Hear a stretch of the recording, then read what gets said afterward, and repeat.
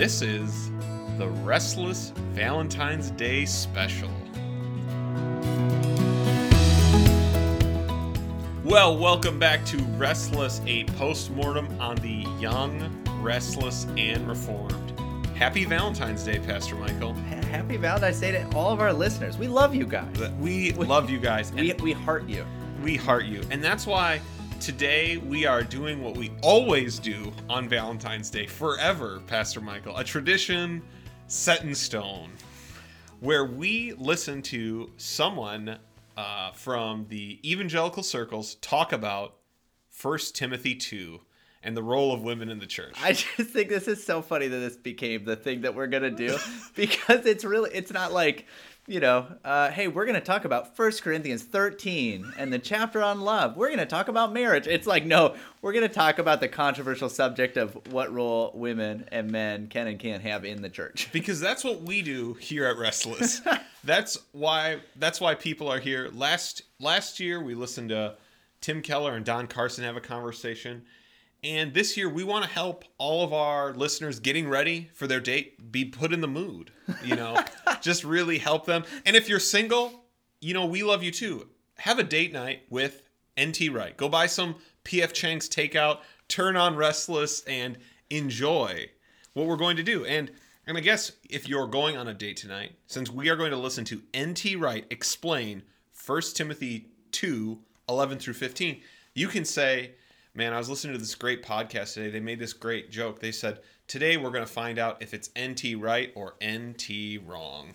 That is so bad. I guess it fits. It fits. But that's why people listen to us, because it fits. And so last year we listened and kind of reflected on how oftentimes, and laughed a lot, where we got our reputation for puerile giggling and perhaps having a bad tone was in fact from this episode. As we listen to Don Carson and Tim Keller seem a little uncomfortable answering this question. This year, we're going to listen to one of the people that were always kind of outside of the YRR, but he's still one of the people on the outside that you're still allowed to say you read his books and listen to, even though we probably would have some differences with him. Well, I mean, but Andy, right, he was not YRR by any means, right? No. So but people liked some of his books, right? Oh yeah, I mean, he's very popular and still is. I mean, and he's a brilliant man. Evangelicalism, brilliant. He really is. I mean, so I have read some from him. I've read some commentaries that I've been really helped by some of his work, and so he definitely has some good work out there. Yeah, he's something like if Tim Keller was British and Anglican. This is who I'd expect him to be. I actually think that's probably true. Yeah, that's actually a really good. I've never heard it put that way, but I actually think that's probably really true.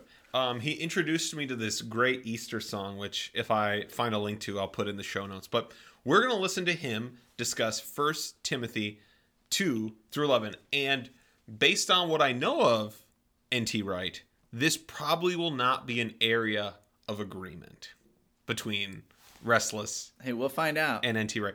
Pastor Michael, just to make sure we all know what we're talking about, will you read for us the 4 verses that NT Wright will comment on? Yeah, so this is, I'm actually going to read a few more just because I'm a stickler for context. But this is starting in verse 8 of chapter 2 of 1 Timothy. I desire then that in every place the men should pray, lifting holy hands without anger or quarreling.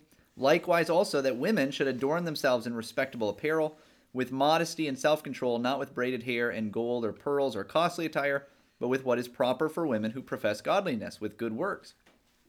Let a woman learn quietly with all submissiveness. I do not permit a woman to teach or exercise authority over a man. Rather, she is to remain quiet, for Adam was formed first, then Eve, and Adam was not deceived, but the woman was deceived and became a transgressor. So tell us, I know we're not supposed to be looking into what you think about 1 Timothy 2, but tell us why you expanded out and read a little bit more than the 4 verses that start with, let a woman learn in all submissiveness. Yeah, I mean, it's helpful to get the broader context. So this is not the only thing that Paul says about men and women, right? Their respective roles, or the things that he, particularly commends to them. It also gives a little bit greater context as far as what exactly is going on. This is, the context really is having to do with the gathered church. And so as the gathered church, what are the roles of men and women? as the church, as the different roles of authority or places of leadership in the church. What does that look like? I think it gives us a little bit more when you expand it that way. Now, if I could do it, we would just read the whole book, but obviously that is just not something we can do here. Yeah, I mean, you have directions to women later in the book. Some year on Good Valentine's Day, down the road, as this tradition is even more entrenched, we'll have to ask Pastor Michael about how far beyond the gathered church these verses have implications for. Because they do, but we're not going to go there. No, for now, we're going to sit back and we are going to listen to N.T. Wright explain 1 Timothy 2, 11 through 15. Here's the other thing, which pertains to the middle of this. I think part of the difficulty with the New Testament is we don't actually know with a lot of these documents where they were written to, but there is some good evidence for suggesting that 1 Timothy is written to the church or to somebody who's in Ephesus. In Ephesus, there is one big temple, which you can still see the ruins of today, which is the temple of Diana, or Artemis in Greek. And the thing about the cult of Artemis is that it was a female-only cult. It was a female goddess. They had female priestesses. And though there were plenty of other religions in Ephesus, it was a great metropolis, this was the big one. The big local civic religion was one in which women were the key leaders. Now, what's going to happen when a little group discover Jesus and discover that there's, this whole new thing going on, which people are calling the way or following the Messiah or whatever it is? One of the most natural things would be, since men and women are drawn into this, for people to assume locally that the women should take over the leadership. Let's pause it for a second. So, I don't know how much N.T. Wright is going to assume. N.T. Wright started by saying one of the difficulties of interpreting the New Testament is knowing where letters were written to, which is a very academic take on the New Testament, right? This is the kind of thing that the smart people like him, they talk a lot about and don't like to agree on. He then says, let me venture the most likely suggestion, and it seems like his whole interpretation of this section of Scripture is going to be based on a historical fact that he thinks may be true and is not directly derived from the text. Yeah, no, so that is common, shall we say.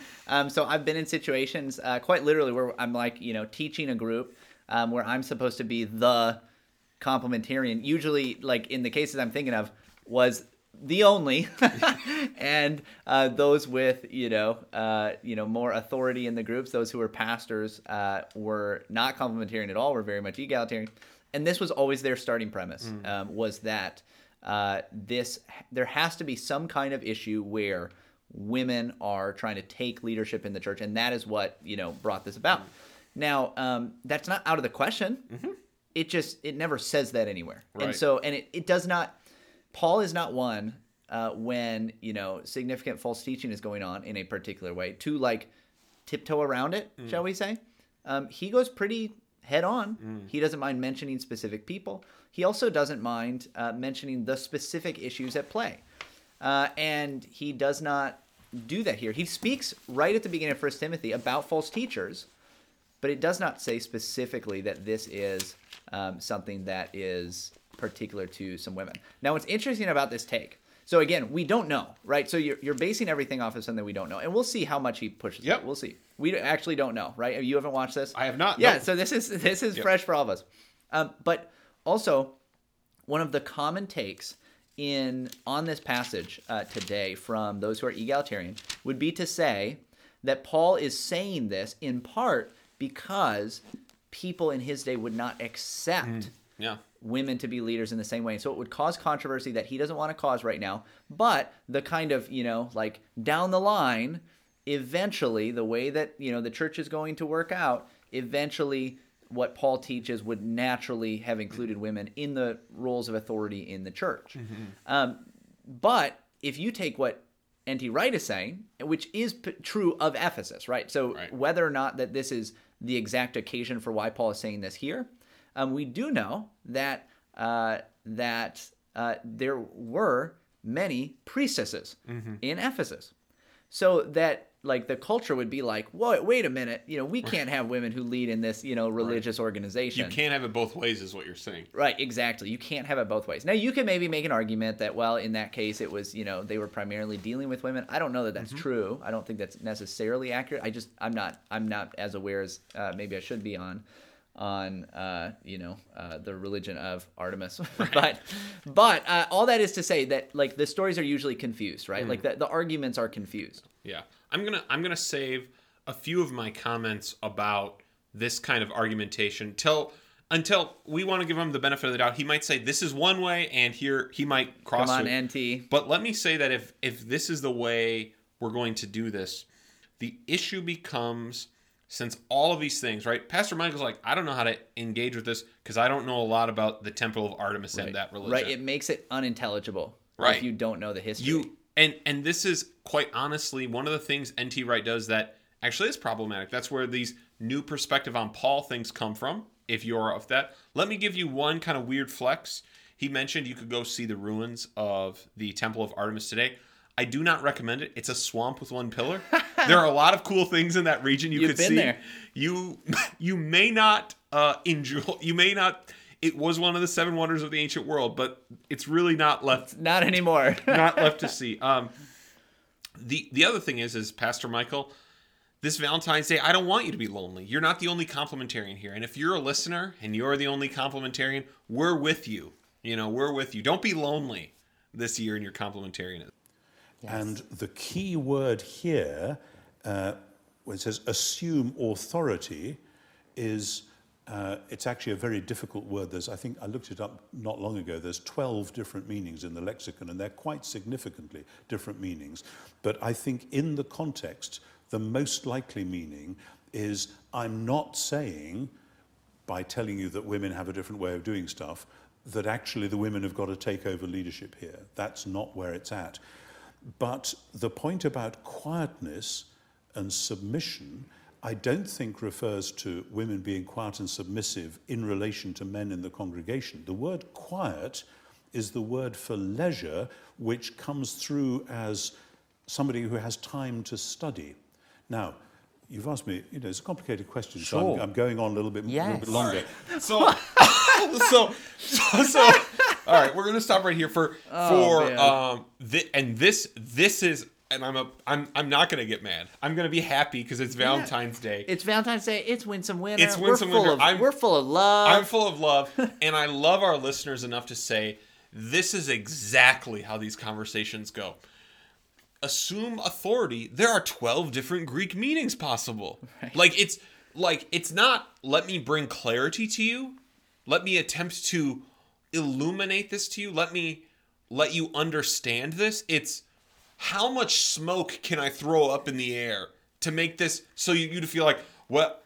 Right. I guess we can't know. And this is probably why complementarians in the academy goes, well, it has to mean something, right? That's all they want to do. Because they listen to people say things like this all day, where it's like, well, there are 12 different possible meanings, right? If you pick up a book on this subject, and there are a few decent ones, you will see there are entire chapters written on this word because of this. Yep. Right? Because of this. And while I don't find those chapters particularly interesting, and it frustrates me that we're going to spend so long on those conversations, but it is comments like this that draw it out. Yeah, well, and one of the problems is that you can do this with every passage of the Bible. Every verse, every word of the Bible. You can do this with, right? That is part of the problem, is that the minute that you start to say, well, this part's going to be really unclear. Now, I'll admit that there are parts of the Bible where we have, say particular words that we're like, okay, this isn't used anywhere else that we know of.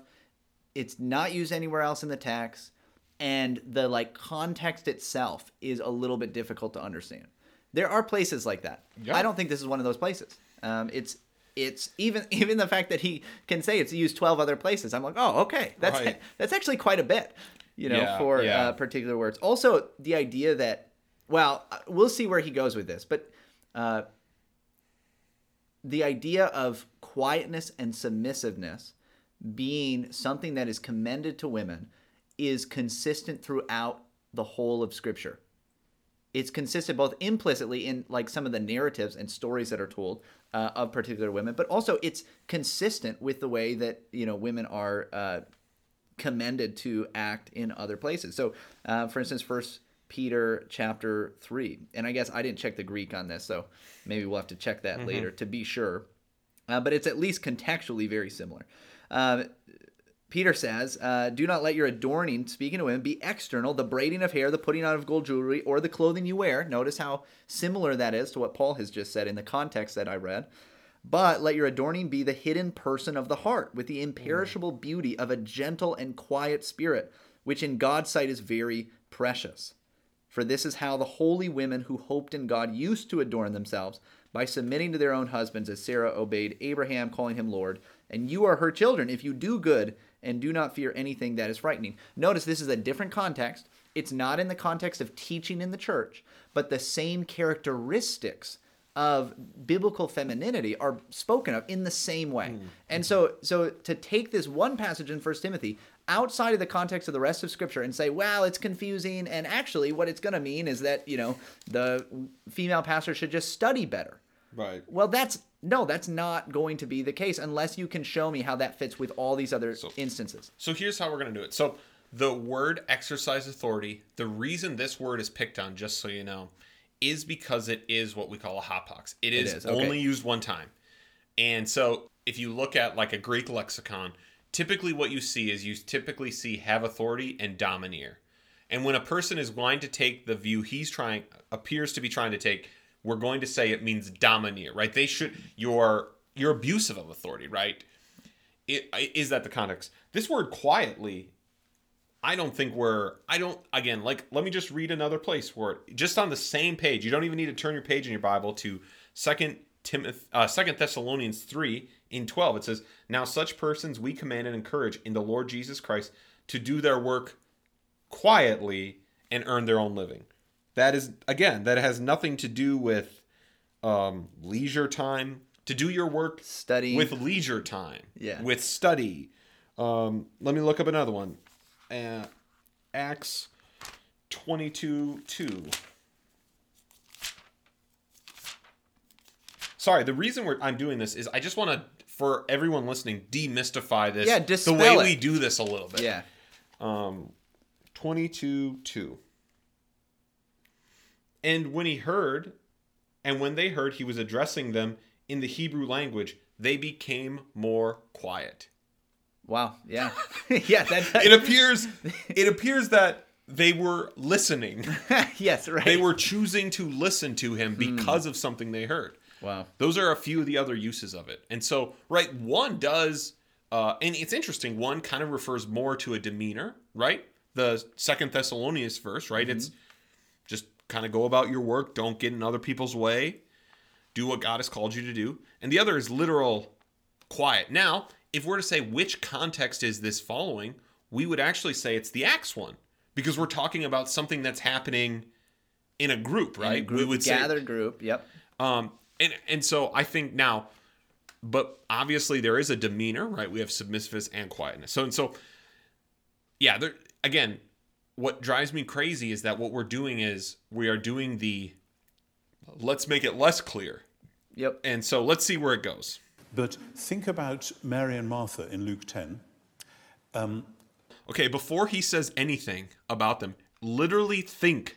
You can pause this podcast, read Mary and Martha in Luke 10, think about what it teaches, and then come back and we'll see if you get anything close to what he's about to say. You might. I haven't listened to this. We literally don't know. We're just reacting live. Mary, notoriously, is sitting at the feet of Jesus. Martha is busy in the kitchen and gets cross. Yes. Our normal picture of that in the modern Western world is Mary sitting there dewy-eyed, gazing up in raptures at this wonderful teacher. And there may be a frisson of that as well, that Martha would actually like to be doing that and she doesn't feel she's able to, whatever. But to sit at the feet of a teacher, think of Paul sitting at the feet of Gamaliel. Paul wasn't gazing up dewy-eyed at Gamaliel. Paul was learning how to be a Torah scholar so that he could be a teacher. Mary has, as it were, invaded the male space in the house, which is where the disciples are learning from the teacher, and disciples learn from a teacher in order to be teachers themselves. And Jesus says, she belongs here. So right. So there. Yeah. So when you read the passage, listener, was the point of what Jesus said? Mary chose the right place because she chose to be in the place where she will become a teacher. Is that the better thing Mary chose between Mary and Martha? I wonder why Jesus didn't choose her as one of his 12 disciples if she is such an exemplar. This is where you have to throw up that smoke screen, right? Hey, this is really confusing and difficult. And then you give these you weave together this narrative that is you have to pull these things out of the actual context and weave them together as if all together they kind of fit. Oh, look at this. Right. Look at, but even if you can argue that Jesus was doing that, you have to at least admit then that Jesus did it in a really underhanded way. Right.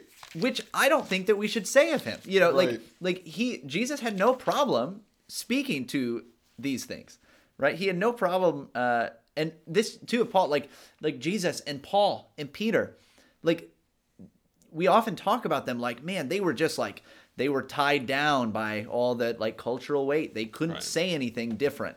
What are you talking about? Right. These people who were literally killed or attempted to be killed for what it is that they believed.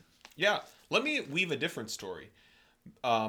Martha is a woman who feels the need to serve, who feels the need to work and serve and potentially even in a way that other people notice. But Mary chose to learn quietly from Jesus. And because learning from Jesus is better than any potential service you might get, she chose the better thing. I'm just saying that anyone can play this. Let's weave a story together. Let's create a story together. So what story do we want to see? We want the one that fits the context, both of the individual passage as well as the overall treatment of Scripture. And if you're going to bring in the story of Mary and Martha, right? The issue with saying Mary, this story is about Mary invading a male spaces. The comparison is between Mary and Martha, not between Mary and the disciples. Right? They're there, we assume. Yeah. But the comparison is, again, you need to tell me why, and again, sorry, Arminians, this is also what you do.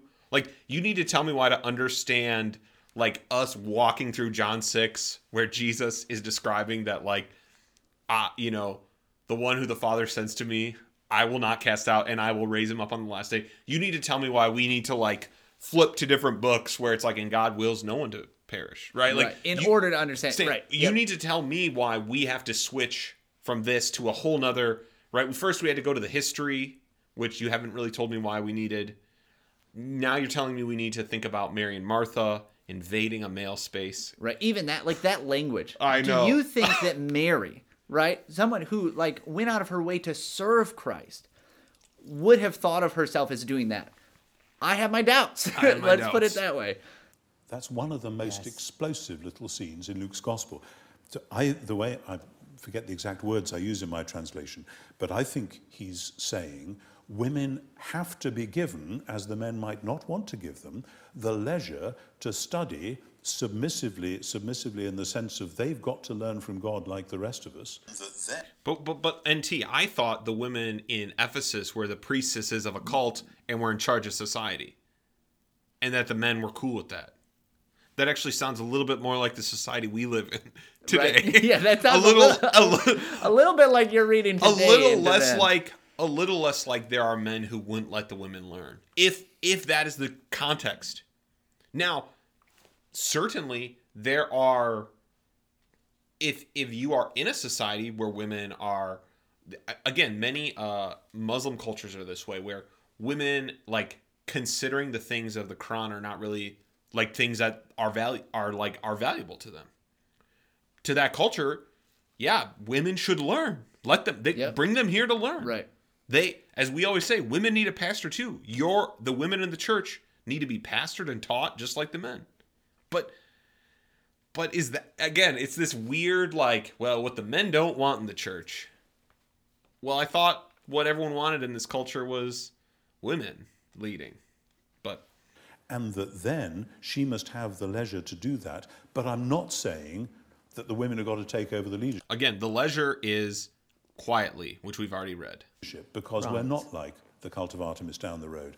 Now, that doesn't solve all the problems in this passage. I have written about this in various places, but I think that's at the heart of it, that he's wrestling with this very difficult issue, which we still have. Please, listener, comment to us, has he solved a single issue in understanding this passage? Now I'm intrigued to where he's going, because it sounds to me like he's saying, so they need to be allowed to learn quietly, but not to be the ones who are teaching. Well, he said not to assume authority or whatever he's been saying. So maybe he'll change that. But of men tending to fall into the stereotypes and women tending to fall into the stereotypes, saying, no, we've got different ways of doing being male and being female, but, I mean, you are still male and you are still female. Canceled. I know. To move from where we are. NT Wright, when this was posted in 2016, we're sorry. Canceled. Yep. Absolutely canceled. I'll meet you in the gulag and we can talk about this there. Towards where we need to get with appropriate male and female leadership. So that's how I have taken this passage. I know there's half a dozen other issues in there which we could look at. Sure, as well, but what's interesting though, Tom, is that for most of us, we would read our Bibles, we'd read it like the way that I had read it and understand it in a particular way. You've now just given a completely different understanding to it. That guy means a person reading this passage would assume Paul is forbidding women to teach or have authority in the church. Rather than priestesses in the Temple of Artemis should learn quietly. Let them have free time to learn and make sure you're providing that. And I know the men don't want it. I don't know where he's going to go, but I think it's time for me to spring the what we might call the payoff to this. Okay, so he's saying we need to give this instruction because women are the priestesses at Artemis's temple, or because the men don't let women learn, because they're patriarchal, mean people. What does Paul say, again, in verse 16? Why does Paul say these instructions are essential? He says, sorry, I'm looking at... not 16. Verse 13. For Adam was formed first, then Eve. And Adam was not deceived, but the woman was deceived and became a transgressor. So Paul doesn't say, because of what's happening in Artemis, at the temple in Artemis, because the men are do not have the correct views of women, but because of how God made men male and female. Yeah, so the order of creation, the order of the fall. That is why. That's why. That is why. So not just sin, but creation. And it also, again, because I read the context, like, remember, it's not just these things. Like, there's more to this. There's more to the order of creation than just who is talking on Sunday. But that is part of it. And so when we talk about even this idea of being male and female, new ways to be it, let us quote good Herman Bavinck, grace restores nature. In the church, the nature that God gave men and women is not being destroyed or redone. It is being renewed because it's being restored. What God is doing when Jesus addresses women the way he does, when he treats them in ways that may not have been culturally acceptable, I think of the woman at the well, these kinds of things. Jesus is restoring the way men and women were meant to relate, how marriages were meant to function, how society was meant to function, but didn't because of the fall. Grace is not destroying nature or going beyond it. It's restoring it to as it was meant to be. So for most of us, we're reading scripture and interpreting it ourselves. Yeah. And interpreting it wrongly. Well, we all have to go through this, and this is why the task of both historical scholarship and translation has to go on, because every generation will have blind spots, and it's the task of the next generation to say, oh, pity about that. Right, now we're going to do some more work on this. And some archaeologists have dug up some new manuscripts with different uses of that word. Hey, wow, maybe that means this now. And one of the joys of being a biblical scholar is watching that going on. Sure. Whether or not you're doing that particular bit yourself, somebody publishes an article. It's hilarious. It's hilarious to hear whenever, like, people always do this, right? Like, they're like, well, we're catching the blind spots of those who have been before us, right? And understanding this passage. It just happens to line up exactly with today's, like, secular progressive elite, like, take, you know? That's right. It just happens to be in the way that will make it easier for me to be a Christian around the people with power and influence. That's right. If you were promoting this take in like the year 1000, good for you. Like, if you were a person fighting against Rome's only male priests in like when it was a world power and they had the power to burn you at the stake, but you were like, no, this means we must let women learn in leisure. Like, I'd be like, well, you must really think that. Yeah, you'd believe it, right? Like, you really believe this. Yeah. And suddenly scales fall from your eyes, and that's what Isaiah was getting at in chapter 8, or whatever it is. You know. So what about the last bit of that? That women are going to... Be saved through childbearing. Yeah. Does that mean every woman has to have a baby? Wouldn't that be interesting? No. No. Clearly not. Wouldn't that be interesting? Wouldn't it be interesting if there was anyone who had that opinion? Like, right, yeah. Like, how silly. And we didn't read that, by the way, verse 15, because it just throws a little bit of a wrench in things, because it is a difficult passage to understand. I think that there are plenty of good interpretations of it. Yep. And it fits well the context. That's the other thing. However, we didn't get deeply into it, so it'll be interesting to see what he says. Maybe for our patrons, we will have a discussion of the most common interpretations of that verse posted. That'd be great. Yeah, that'd be fun. If the patrons are interested in that, we'll do it. Otherwise, I did write something about those, and I can put it there for those folks. But I have preached through 1 Timothy. It's been a little while. It's been several years, but I have my own ideas anyway of what this means. Yeah, but again, what we have to what's just maddening is if you work through the passage, right? Like. Right, no one goes up to like verse 1, or well, actually people do. But if sorry, there's a lot. Academics do this to everything. Yeah, by the way, like the smoke screens everywhere. That in every place, men should pray. Like, no one's going, what could it possibly mean that they lift hands in prayer? Like, but what's really unfortunate is that when we do come to the end of this passage where there is a verse, women shall be saved through childbearing. Let's just make sure we add a moment, which he probably will, if they continue in faith and love and holiness and self-control. Yes. Very important. Yep. But it's really unfortunate that we come to this last verse that you find divergent interpretations of throughout church history. And we say, well, that must mean the whole passage, especially those verses right above it, where there have been no divergent teachings until the last 100 years existed, right? Yep. So because there was a lot of divergence, that means the pretty much unanimity until this point, must be unclear too. They seem to have been reading Genesis 3 in a way which said that the pain that a woman has in childbearing is a sort of special curse on Eve for being the first to sin, or whatever it was. By the way, the pain on Eve in childbearing was a special curse on her. Yes. For the fall. Specifically. Just in case you flipped to Genesis 3 to check that detail.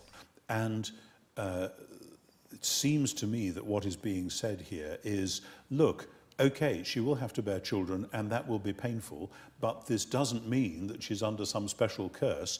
In and through that process, God will be at work and will rescue her and deliver. By the way, N.T. Wright, the way he just said that makes it sound like you definitely have to have children. Right, yeah, what he just said. Yeah, am I wrong? That is exactly what it sounds like. Ironically, having really investigated the various views of this throughout the church, the idea that Paul is responding to people thinking the woman is specifically cursed because of the pain of childbearing is actually not one of them.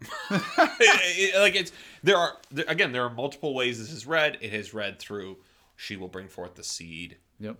There's taking up the role of women. There is a way we can talk about it as going through the trial, but if they continue in faith. But this idea, but again, because I would guess most of them, to come to that conclusion he's coming to, you have to know what you have to say, well, what they were teaching in that day is that women are under a special curse, less likely to be saved because of childbearing, because that's what God's curse was. So once again, here is this unknown hypothesis at this point that you are using as the interpretive grid for the whole of the passage. And notice each verse we went through, we've had a different hypothesis. It's not like the Temple of Diana had specific teachings about childbearing, specific teachings about women, and like that seemed to match up. So it atomizes each part of this verse instead of saying, actually, this is all connected. Right. Because the challenge of this verse, one of it is that it is hard to understand, but two is connecting it to the verses that come before, right? Those are the two challenges. It is a difficult to understand verse, and two, what's difficult is then connecting it back to what you see before. I think it's a much more positive thing than we've now. And I might be wrong, and this translation might be wrong. There may be a third alternative. I'm not saying this is absolutely necessarily right, but the more I read it, the more this is where I think it is. And part of the reason I think that is because of all the other things that are said in the New Testament about women who are actually in positions of leadership in the New Testament. Romans 16 is an example. Oddly, 1 Corinthians 11 is an example. The bit about women's headgear, we've been so bothered about the headgear that we've often ignored the fact that Paul is talking about women who are praying or prophesying in the community. So, he said, I might be wrong. I agree with him. He might be wrong.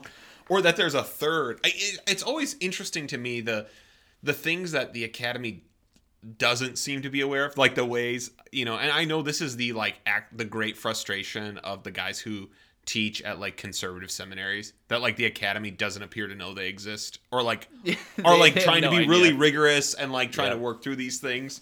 So Pastor Michael, women exercising authority throughout the New Testament should inform this. Wow. So it is not wrong that other passages in the New Testament can inform what we're talking about here. Right. But even what he mentioned, right? Romans 16. I'm assuming that he's talking about the situation with Junia. That's my assumption. Yes, right? You are correct. So this is an unbelievably obscure passage. And you're reading that as like the interpretive framework. This is why do this? Here's my question. Because we could go on all day about why this is problematic. But maybe just start with this. Why would somebody try to read this way? Because we don't read any other work of any kind of literature this way. We don't read novels this way, right? We don't read historical documents this way necessarily. We read them as they're written. And maybe knowing some historical context can help. But we don't read things in such a way that we say, well, this is not understandable. Right? I cannot possibly understand this unless this hypothetical event, took place. So we have, let me read the two verses from Romans 16 that are informing exactly how we should read this passage. You tell me how related they are, and then I'm going to tell you about textual variants that occur here. So we have, greet Andronicus and Junia, my kinsmen and fellow prisoners.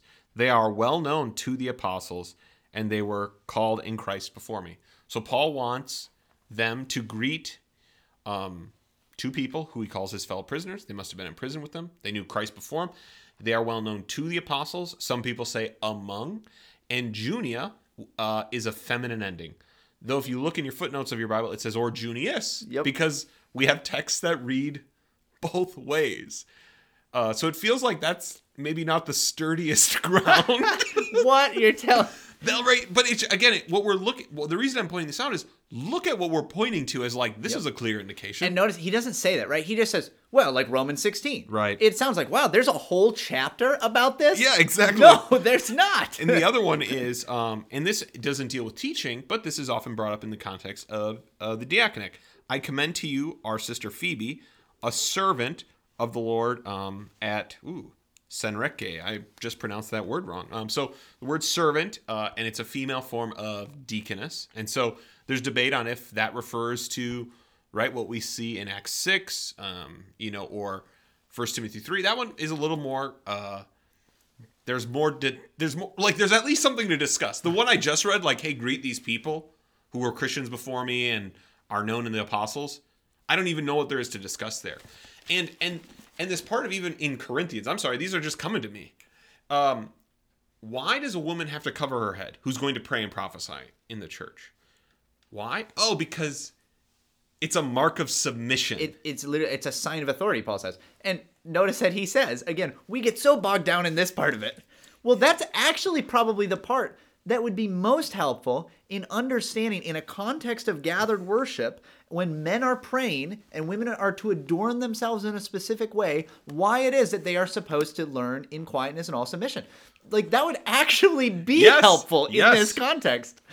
But instead what we get is for when they pray and prophesy. The issue is that what is at issue in 1 Timothy 2 is not women praying or prophesying. Yeah, it doesn't say that. Right. So what is at issue is them teaching or exercising authority over a man. The N.T. Wright smokescreen, right? Like, this is academies, right? Yeah. This is like when you read a lot of commentaries, when you interact with the academy a lot, they love to do this. Wherever the passages are maybe most confusing to our modern culture, not necessarily because they are as a text confusing, but because we as a culture don't get them. Yep. Those are usually the places where they like to be the most confusing and not give any answers. Right. And that's why so many, even conservative modern commentaries, are so useless. We've said this before, like, I want you to positively just tell me what this is about. Tell me about Christ from the text, and not be like, here's our 25-page excursions responding to everything N.T. Wright has ever said on this passage. Because we'll bring up this other historical context. And here's everything he said. And by the way, I'm not going to share what this passage actually means. Right. Well, we ran out of time. We ran out of time on this one. And so here is I don't want to stick my neck out and have the possibility that, those who are in disagreement with me are going to come after me. Right. Teach me the word, right? That's what I enjoy reading. All right, we're about to end. Let's just listen to the last 20 seconds here. In other words, these are women who are leading in part of the worship. Yes. They're not just being silent. Paul's concerned that when they're praying and prophesying within the leadership of the church... We keep adding within the leadership. Just so you know, we keep having to add... You are adding words that are not there. Right. You're adding context that are not there. Pastor Michael, do women pray in each church service? Now, I'm not saying from the front, from a position of authority. Do women in our church pray every week? Of course. I hope so, right? Like, we encourage them to. We love it, actually. We, believe it or not, at our church, as fuddy-duddy and curmudgeonly and as, horribly, old and traditional it is, we love that our women pray. Wow. Radical. They actually look like women when they're doing it. That's a very interesting challenge. And that is exactly what's at issue. What does it mean to pray that in accords with your gender? You are begging. That's just begging the question. That was pretty good, actually. That was pretty good. All right. Well, I think that did he do a better job than Tim Keller and D.A. Carson in the video that we watched of them? I came away with both saying this must. N.T. Wright's point is this must mean something. It is. Just not that. Yes. D.A. Carson and Tim Keller's point is this must mean something about what women aren't allowed to do. Yeah. So they're at least they know it means something in the right direction. Right. Right. And I would contend to you that if you have found some things N.T. Wright is helpful, which both Pastor and Michael said, absolutely. there are things he's written that are helpful. I have N.T. Wright on my shelf right now. Not like him personally, but some of his books. Yeah. N.T. Wright, love to have you on the show. I don't know what we would talk about, but it'd be a wild ride, I would guess. You could play your guitar. You like to do that. All the things he says that are helpful, I would guess he does not use this methodology to come to any of those conclusions. Yeah. Right? Like, he does not... Right, he's known because you couldn't. Right, he is known for his people really appreciating his discussion of the resurrection and his commentary on the Gospels, and none of them none of them use this methodology. So, Pastor Michael, it's Valentine's Day. Happy Valentine's Day, everybody. Happy Valentine's Day. I know you're in the mood now. Sit down at your date. Tell your friends. Please don't bring this up with your wife tonight. Like, just have a good night, everybody. Enjoy your P.F. Chang's or whatever it is you're going to do. All right, thanks for joining us. Happy Valentine's Day. Hey, join us on Patreon. People are joining us there, and we're having a good time.